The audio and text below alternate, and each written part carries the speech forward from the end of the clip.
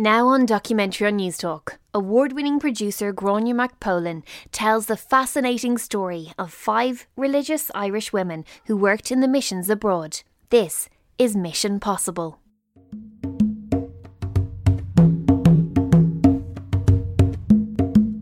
At that time, they only came home every 7 or 8 or 10 years from Africa. So they would be half dead by the time they'd come back, and they'd have to have a lot of rest and medical care.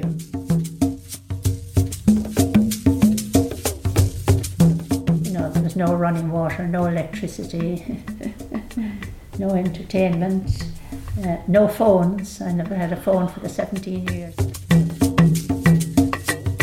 But the thing that really shocked me, there were 2 army men with 2 guns standing at the foot of the plane. So it was martial law in Korea when we went into Korea.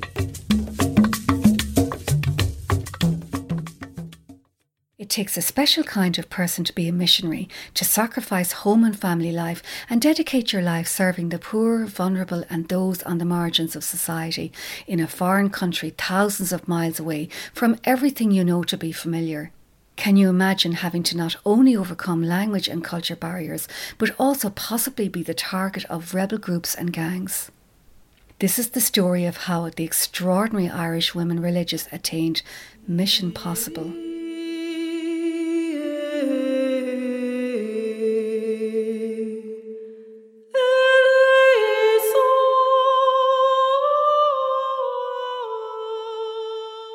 Sister Joan McDermott, the youngest of a family of 10, comes from the Cooley Peninsula in County Louth. My father was a small farmer in the Cooley Peninsula, and coming as the very last of the family, I was the youngest of 7 girls. She initially resisted the call to enter religious life. Well, people had suggested it to me a couple of times, including my sister, who was already a Columban sister. And other people would say, well, you'll become a nun too.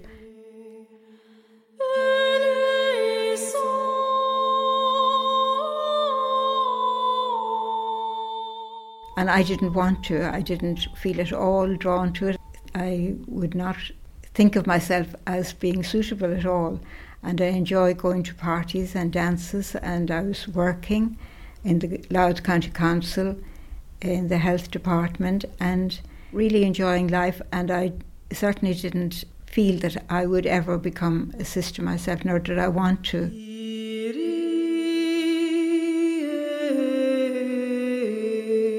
If truthfully I had ever thought about it, I knew that it was niggling at me inside, and I was trying to dodge it. I didn't really want to give up the life that I was living then.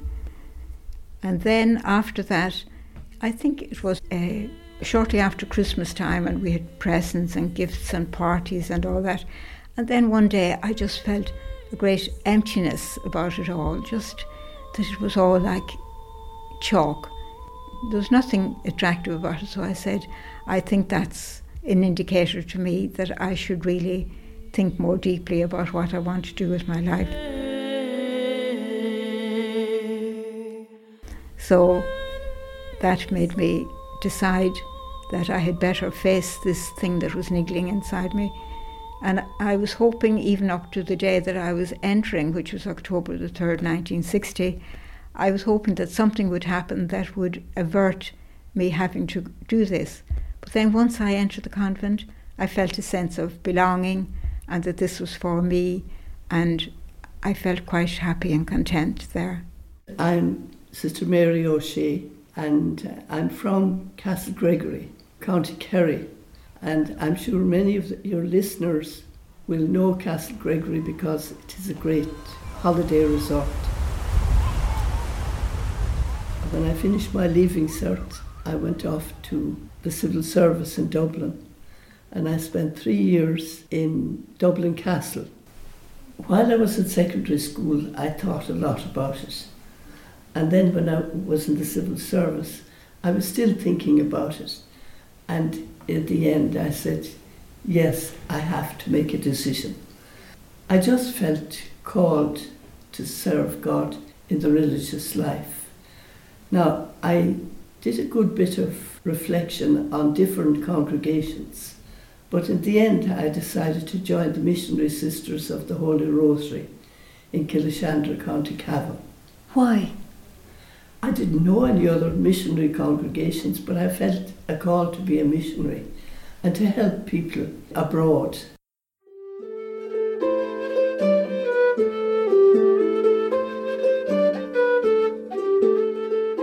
My name is Mary Dillon. I come from a farming community in West Clare, 10 of us in family. My parents were farmers and they worked the farm, and they were able to provide for all 10 of us and to educate all 10 of us through their hard work, really.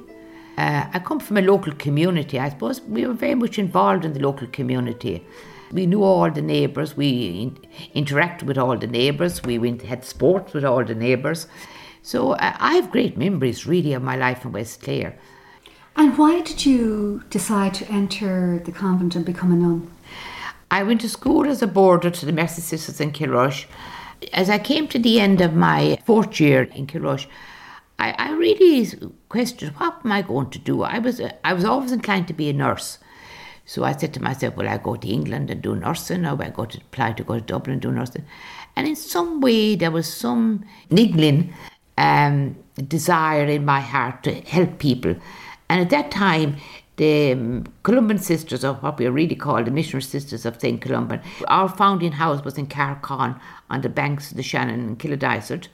So in 1958, the Columban Sisters moved out of Carcon because I think it had a lot to do with because we were international, we needed to be near airports and universities and all that. I remember it being written up in the Clare Champion, the farewell the Columban Sisters got. And I said, God, do you know, that's a group now I wouldn't mind joining. So poverty in some way has attracted me. Poverty and service. So that's really why I chose a missionary congregation. I said, oh God, I'll be out there now in Korea or in the Philippines or one of these countries. And I decided then I would write to 3 congregations. And the Columbans were the first to answer. So I came for my interview here in June of 1964. And I joined the Columbans in October 64.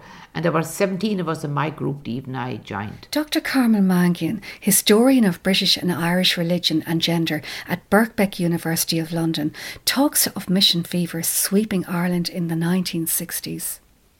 It's a time when the missions become very important in the Irish context. Some historians have called it mission fever.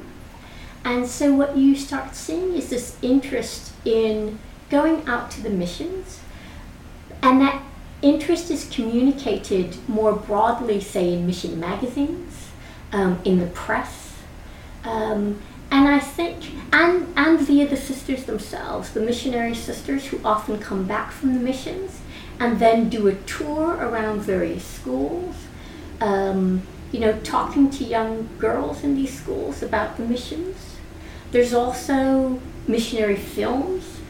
They're quite sophisticated work, propaganda of sorts, of course, because they are meant to celebrate the missionary work. Celebrate the work of the sisters, and of course they are meant to evangelize, because that is the point of going out to the missions in terms of what the sisters are doing. So there is a lot of excitement about the missions. Indeed, any excitement coming with the new chapter in her life was soon tempered with a dose of reality for Sister Mary O'Shea when she first entered the convent, but it didn't put her off. It was a long avenue up to the convent, and it was a huge place, because at that time there must have been maybe 150 sisters living in it, because there would have been 60 at least in formation, and then there were a whole lot of sisters home from the missions, and they were, very sick or needing long rests, because at that time they only came home every 7 or 8 or 10 years from Africa. So they would be half dead by the time they'd come back, and they'd have to have a lot of rest and medical care. Anyway, I was glad to see that there were, I think it was 20 more entering at the same time with me. So I said, it mustn't be too bad if so many more want to come as well. Oh, will I ever forget even I entered. Like you build up to this thing of leaving home and all that. But really, I wasn't aware of my emotions until I had to say goodbye to my family here in this big house. And I even stood behind the door and cried. I just didn't want to see them. It was a long goodbye for a young girl entering the convent, leaving their family. Dr. Carmen Mangione. It was difficult enough, I think, for many families to give up their daughters. Of course, religious life was always a separation in some ways from their natal family, but going on to the missions was particularly difficult because who knows when when the daughter turned sister would actually come back from the missions. It wasn't always guaranteed that it would be every few years. Much was dependent on the circumstances and the congregation. So families were really giving up a lot when their daughters went into these missionary congregations. Growing up in Ireland, I was one of hundreds of thousands of people educated and trained by the religious orders. Every day I attended my local convent school, and I often wondered what was life like for the sisters living in the convent located on the grounds of the school. It seemed almost mystical. Sister Mary Dillon brings us into that world for just a brief moment. What was convent like here? Because I was a boarder, and there were nearly 50 of us in the novitiate at the time, I found convent life very structured like a boarding school, You studied scripture, you studied theology, you took care of the house, you took care of the grounds, you took care of the orchard. And then the other element that really struck me here was the congregation was young, we were all young, and even the sisters going to the missions and the sisters returning from the missions on holidays, they were all young women. That was way back now in 1964. So the people who came home from the missions always came to visit the novitiate, and they would sit there for afternoon for about an hour or two and tell us all about the missions they were in, Like, in a way, our life in the novitiate and in formation here was always geared towards leaving the country. And then, you had this influence stirring up the desire in your heart that this is where you were going to go. And I remember when the sisters used to leave for the missions too, we used to go out to the door, we'd all wave them off, at the door. Vatican II Council was convened in Rome between 1962 and 1965 by Pope John XXIII and concluded by Pope Paul VI. Its purpose was to reform the Catholic Church and bring it into the 20th century. In effect, it was to make the Church more user-friendly for Catholics. These changes were welcomed by Sister Mary O'Shea when she was professing to be a nun. This was in 1965 I entered, and I did 6 months postulancy. It was a time really of getting to know the people I was entering with and, getting a feel for the place. There was really no commitment at that early stage.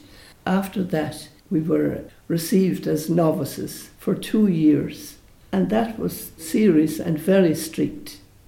So there's 2 years as a novice, and then what happens then after that? Now, after that then, at the time, a change took place. It used to be final profession after 3 years. But after Vatican II, it said, take 5 to 9 years before you make a final commitment. It was a very interesting time to have entered, in fact, because you could see a huge transition.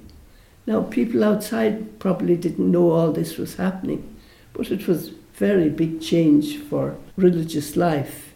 And a lot of the rigidity went, and there was just much more freedom and recognition of us as people, and as people who needed to grow. And the other thing is, we were being prepared for missionary life. So up to then, we didn't have much contact with people outside. We didn't have a chance to watch television or listen to the radio or newspapers. So all of that came in, of course, and it was a much greater preparation for mission life. Sister Joan remembers her time in the novitiate preparing to become a nun as being very rigid pre-Vatican II. It was very, very different from the life that I was used to, the freedoms and the dresses and the parties and going to work every day and all that. But somehow, because we had lots of companions and people from all over Ireland, and I had never really mixed very much with people outside my own locality, and I enjoyed very much the companionship and the feeling that I knew what to do every part of the day because it was very tightly scheduled. At this stage of convent life, this was in the early 60s before Vatican II, everything was laid down, the time you got up, the time you went to bed, and everything you did in between. That struck me one day much, much later when I made my profession in Maramore in Wicklow, and then I made my final profession in Mokpo in Korea, 1968. Pre-Vatican II, the structures of religion were very tight at the time. Dr. Yvonne McKenna is a sociologist and author of Made Holy, Irish Women Religious at Home and Abroad. And yet, on the missions, there was a greater freedom, and that's what they did all speak about. It's just that you couldn't actually have the rigours of religious life as it existed in Ireland, in either Ireland or Britain at the time of the convent or anything like that. It would have been difficult to replicate that on the missions, even though many people tried. And I suppose that was one of the themes that all of the women on the missions would have mentioned, just that there was greater freedoms, there was greater community with other religious communities as well as outside of that. So, you know, they spoke a lot about their relationships with people, which was a stronger theme than would have been the case for women in community either in Ireland or in England. I'm Sister Mary Rita O'Mahony from Cork City, and I felt called to be a missionary, but I didn't want to be a nun in the beginning. And I put it off. But anyway, eventually I ended up here in Ardfoyle Convent, Cork. And when I was professed, I was sent to the university to do a degree. And then as soon as I was finished my course, I was sent to Ghana. I went by boat.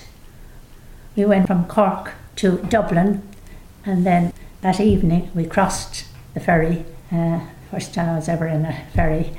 And then there was 3 other sisters with me. 2 of them had been about my own age, and one a seasoned missionary who had been in Nigeria for many years.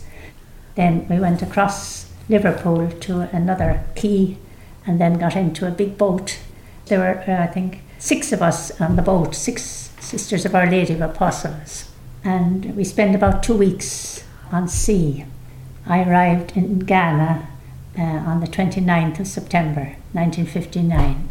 After travelling that marathon journey by sea to her mission country, Sister Mary Rita had to travel several more hours by road before she would reach her destination. So I remember arriving in Takoradi, and we had big trunks in those days. I'm not sure for what, because I had practically nothing in them. Just nearby we had a convent, so all the sisters came out of the boat. A sister was waiting for me to bring me to Cape Coast, which is about 2 hours journey from Takoradi. So I was sitting in the back of what we call a mammy truck. Now, we actually in Ghana we call it a trotro. It is just a wooden structure on top of the basic part of the lorry. So I was sitting at the back, looking out. For Sister Mary Rita, it was the long stretch in the evenings that she missed most about home. Anyway, we arrived in Cape Coast, and it was evening by that stage. And of course, in Ghana, where I was always, it got dark at 6 in the evening and got bright at 6 in the morning. No change, no long days, nothing. It was kind of difficult to get used to it. Sister Mary O'Shea was in for a shock when she landed in her mission country. So when I got off the plane, it was like walking into a hot oven, a hot, moist oven. The heat was intense. It was very difficult. I said, how on earth am I going to survive this? Sister Joan McDermott travelled by sea to her first mission posting in Korea in 1967. Taking the long way around allowed her to process the huge decision that would shape her life for the next 20 years. Yes, it was quite strange. The value of travelling out by boat meant that I gradually got to see and meet people of different nationalities, and I saw different countries, and I could gradually feel that I was leaving the familiar and coming into very, very strange circumstances and places. So I was somewhat prepared for the difference, but yet this was permanent now for me, where I was going to live. Dr. Carmel Mangan defines the true meaning of religious vocation. I think becoming a missionary is, and becoming a nun were, had to be compatible. That a woman had to have this vocation for religious life, or she wouldn't have made it through kind of that very rigorous program of becoming a nun, the postulancy and the novitiate, and the training that came afterwards as young sisters, before they take their final vows. I went to train as a midwife in 1974 in Holles Street in Ireland, and it was then that it struck me all that I was missing in being a mother, because even though I had worked in maternity wards and that in Korea, seeing the joy of the families and the wonderful joy that it brought when a baby was born. And I remember throwing myself on the bed one day and saying, "And that will never be for me." And I really cried my eyes out that day and felt that this was really more when I actually made the sacrifice of not being a married person and having a family of my own. It was that realisation, and it was then that I really made up my mind that this was something that I had to dedicate my life to, and it was a more real decision than the earlier decisions I had made.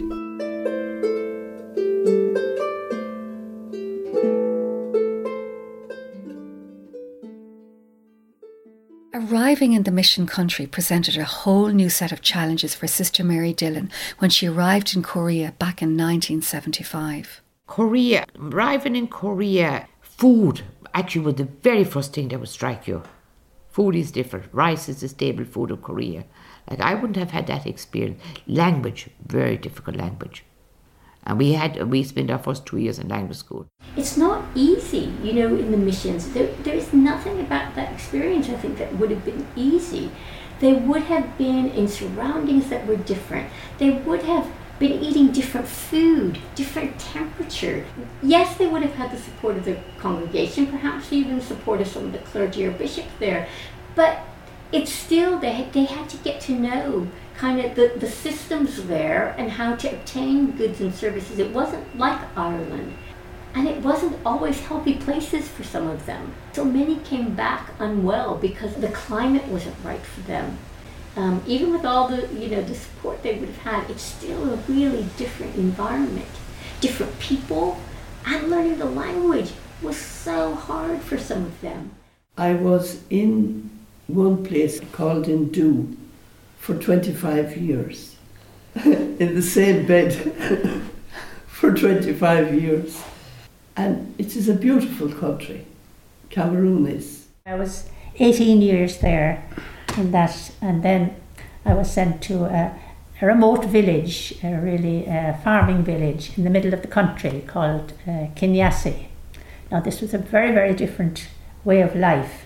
There was no running water, no electricity, no entertainment, no phones. I never had a phone for the 17 years I was there. The people were lovely. They used to follow the nature, you could say. They got up when it got bright, went to their farms and came back then when it was getting dark and had their meals. And, they followed the seasons. It was lovely.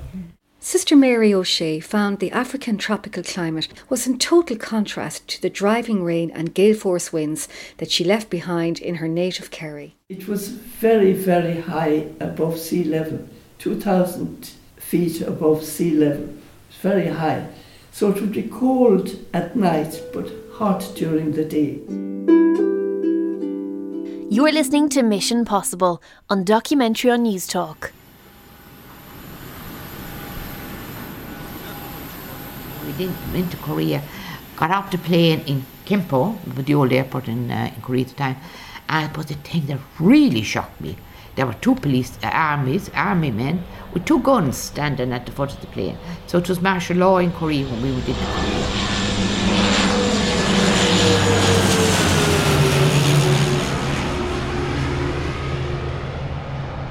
But because we were a huge group there, it really didn't in any way instill fear in us. Why? I suppose you had the support of the group.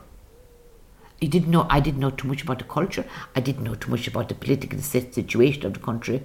We had experiences afterwards where we had assassinations and coups and all that. You began to open your eyes. There's something else on here. We're not too far from North Korea. We have the DMZ. No man's land between North and South Korea. Yeah, your propaganda going on between the two countries. But within Korea at that time, there was recovering from the Korean War, 1952. This was 1975. Korea was still very poor. It was still a martial law. It was still a dictatorship government. But very soon afterwards, life began to move on, within 10 years. We had a few coups during that time. I don't know, I went to school one morning and then somebody said, "Oh, there's a coup." I said, "What do you mean?" "Well, there's some new government has come in and Kwame Nkrumah, he was our first president. He had gone to, I think, China, and the people rose up against him because he was turning into a dictator at the time. He was very good, he had vision, but he wanted everything his own way. Everybody must do what he wanted. He made himself president for life and that sort of thing, and so they rose up against him. But there was only some fighting in the capital, Accra, but it didn't really affect us at all. I remember saying to one of our workers, "How did the coup affect you?" "Oh, same car, different driver," and they weren't any better than the old one.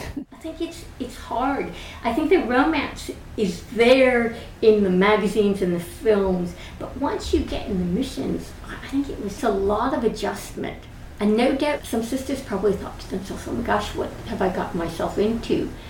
But many of them would have just kind of buckled down and said, "Okay, this is what I wanted," and perhaps struggled to kind of make it to the other side, to become part of the system that was there. But I think it was just must have been really, really hard, a hard slog.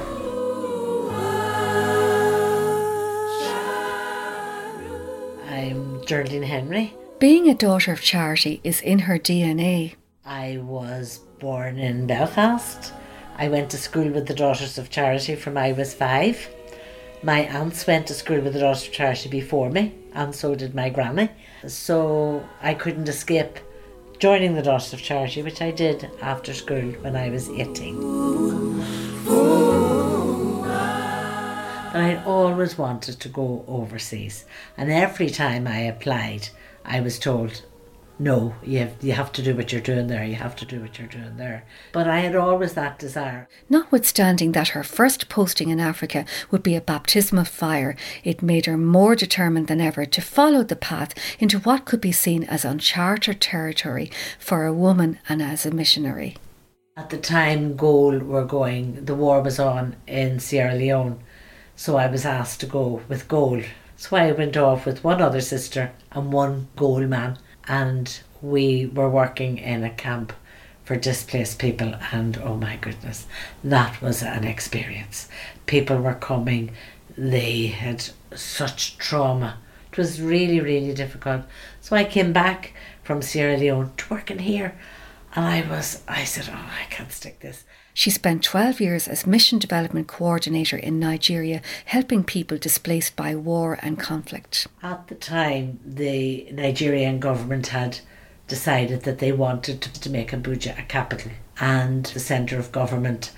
So all of the indigenous people, the Baggy people who lived there, they threw them all out of where they were and resettled them in a place called Kubwa, we ended up, there was over 1 million people living in this huge big area, that they came from. Somebody said to me, did you learn the language? I said it was like the United Nations of Nigeria, because everybody spoke, and the lingua franca that you had to learn was pidgin. And we built a small hospital, and we built a centre for children with an intellectual disability who had nothing. While her skills as a nurse and coordinator equipped her for the role, however, owing to the nature of her job, it presented a huge risk to her personal safety. We had 5 armed robberies. I have 5 armed robberies in. One was on the road and the rest were in the house. The first one was in the house, and we were only building at the time, and it was a cash economy. So you had to pay everybody, and I had gone to the bank and had brought home money. And the next thing I wakened up and there was banging, banging, banging, banging, banging.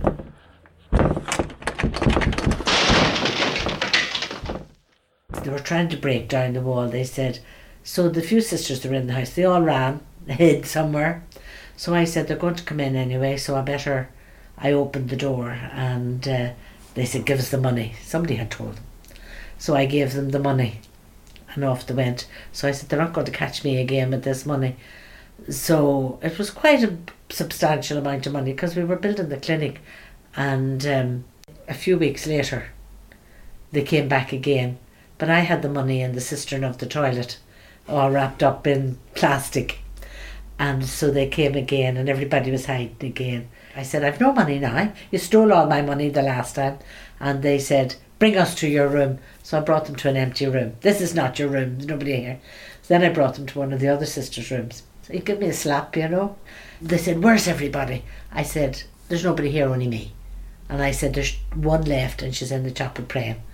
And anyway, they went round the rooms, they broke down the doors, and they really didn't get much, And when they were going, you know what it says to me? Say a prayer for a sister. And I said, pray for you. I said, I'm telling you, I'll draw down the devil on you. The missions presented a kind of exciting pursuit. Dr. Yvonne McKenna explains. In some senses, when it was presented, up to and including an early death, it was that level of heroism. But it was also presented as, in some ways, the most important challenge of the times.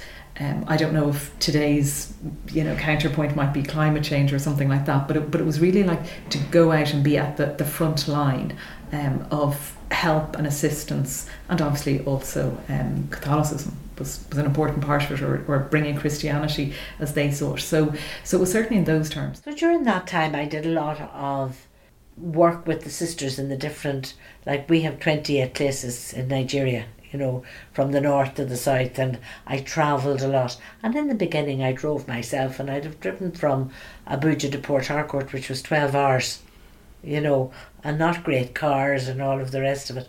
But it's not like it is now. It wasn't as dangerous then.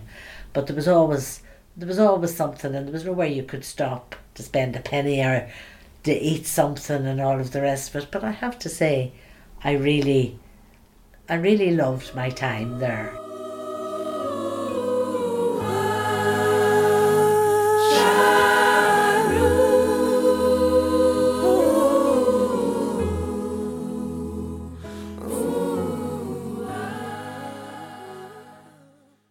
Sister Joan McDermott's first mission posting was to Korea in 1967. I was a nurse there. I worked in a hospital, a midwifery training hospital, and it was about a 200-bed hospital which we, as Columban Sisters, ran in a port city called Mokpo. In the 20 years she spent in Korea, Sister Joan would have trained hundreds of women of different generations to be nurses and midwives. I went in 1967.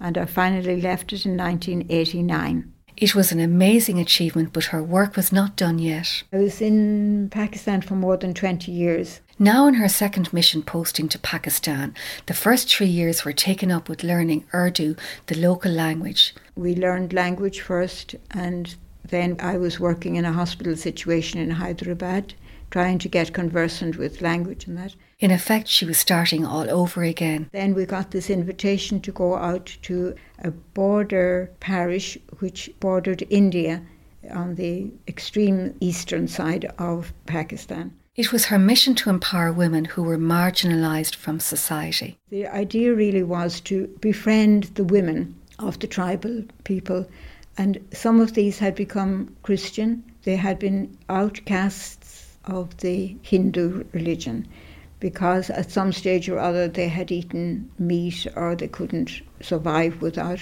eating whatever they could find in the desert. So these particular tribes were considered outcast from the Hindu caste system. Her work took her to the most remote areas of the country to support the women who were cast out of society. They were considered low caste and they did very much the menial work like making roads and picking cotton and picking the crops, and rearing their children was primary for them. I think for a lot of women it was a package deal. Dr. Carmen Mangan. It was, it was a community, it was a ministry, it was the education, it was evangelization, it was that doing something bigger than themselves. I think it was, for many of them, I never say all because, but I think for many of them it was a package deal. And part of the attraction of religious life, and the particularly religious life that was involved with the missions. Sometimes the package deal involved more than one mission posting. Sister Mary Dillon. I went to Korea in 1975. I was there for 23 years. I returned here in 1998. I was here in the mother house doing home service for 3 years, and I went to Myanmar in 2002, and I left in 2017. Yeah. It's a long time. My whole vision or my whole experience was Asia, really. And Asia is different because I have travelled to the Philippines and I have travelled to South America since.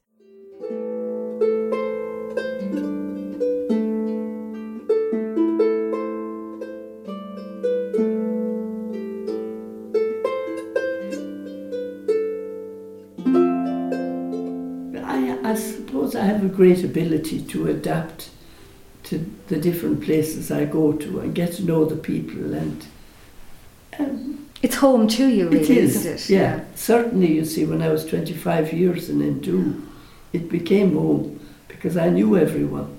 Now, we were the only white people in the whole area, and often I was there on my own, but I never had any fear. Like, the local people looked after us very well, and they appreciated what we were doing.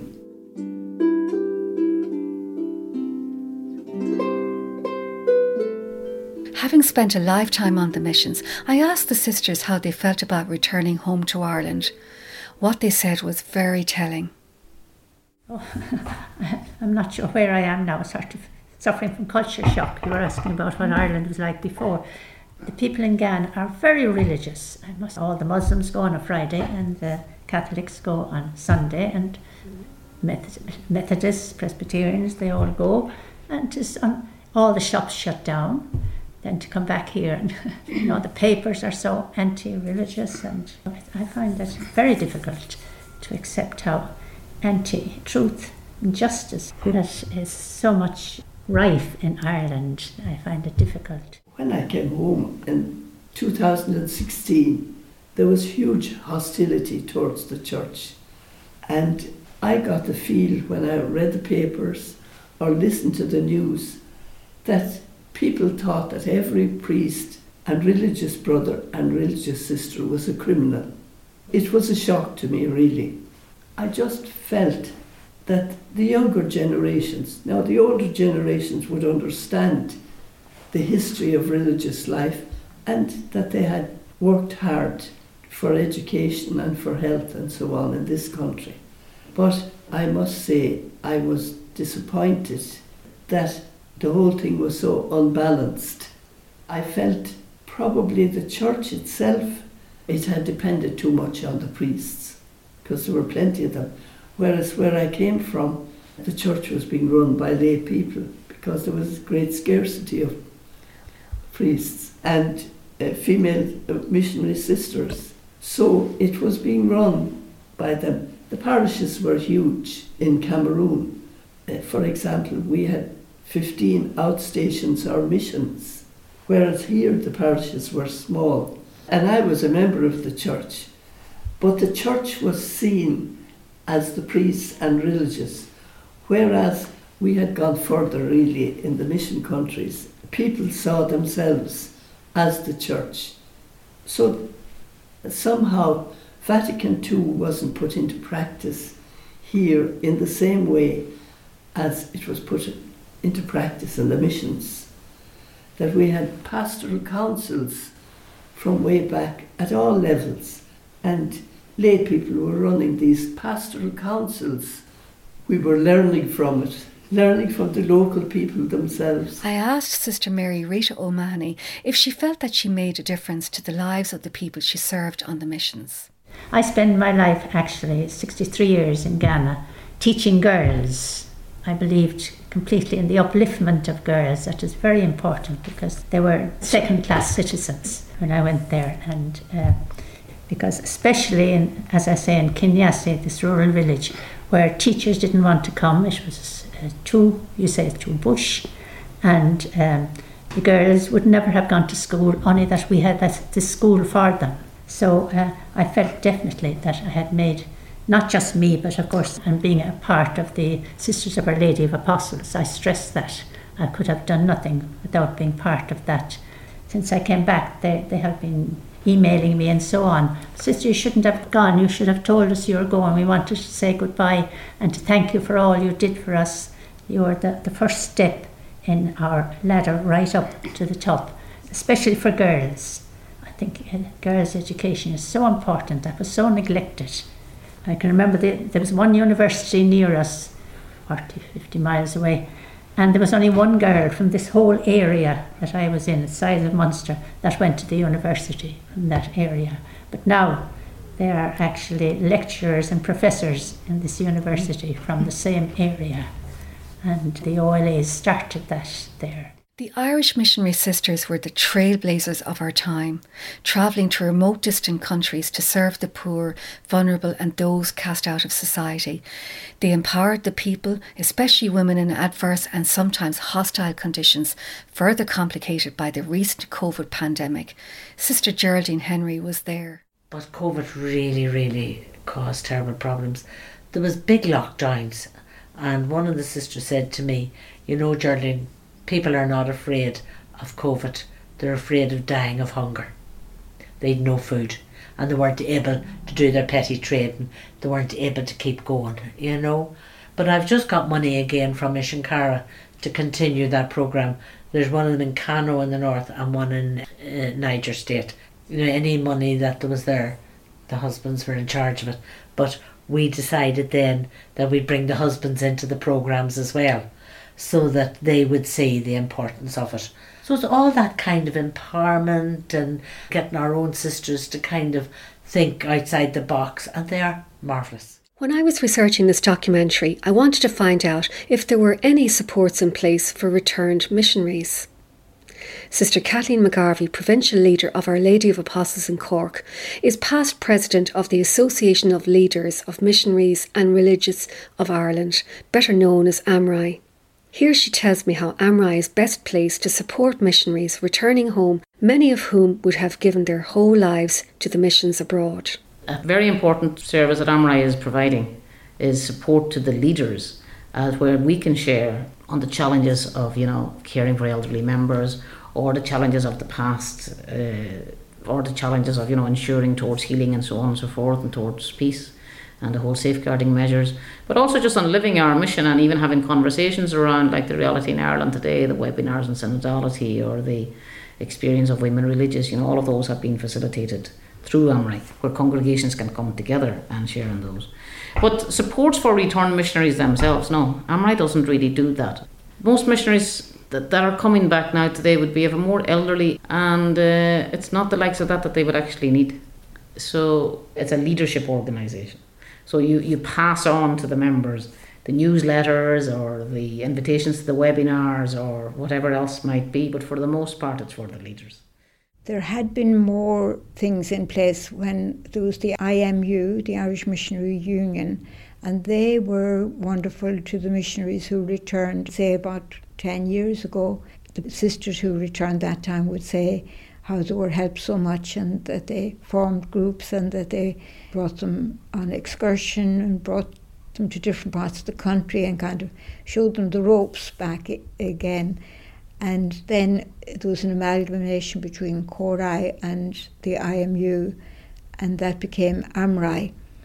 And the people who came back with me around the 2017 era, we felt a little bit lost or let down because those same structures were not in place.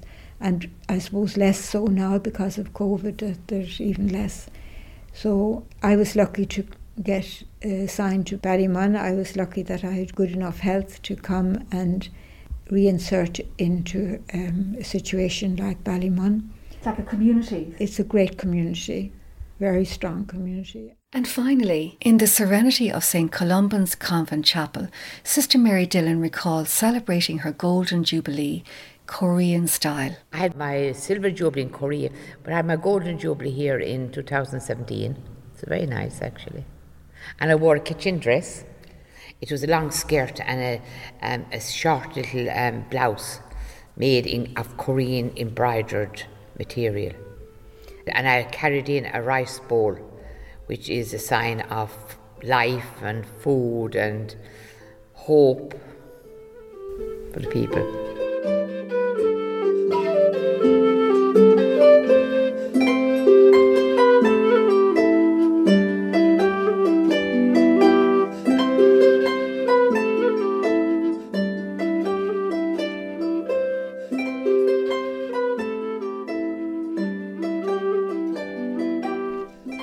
Mission Possible was produced, recorded and edited by Gráinne McPolin. Assistant producer Kelly Crichton. Music composed and arranged by JJ O'Shea. Studio facilities thanks to Kerry College, Moyna Valley Campus, Tralee, County Kerry. Mission Possible was funded by a grant from the Broadcasting Authority of Ireland with a television licence fee. For more documentary on Newstalk, visit newstalk.com.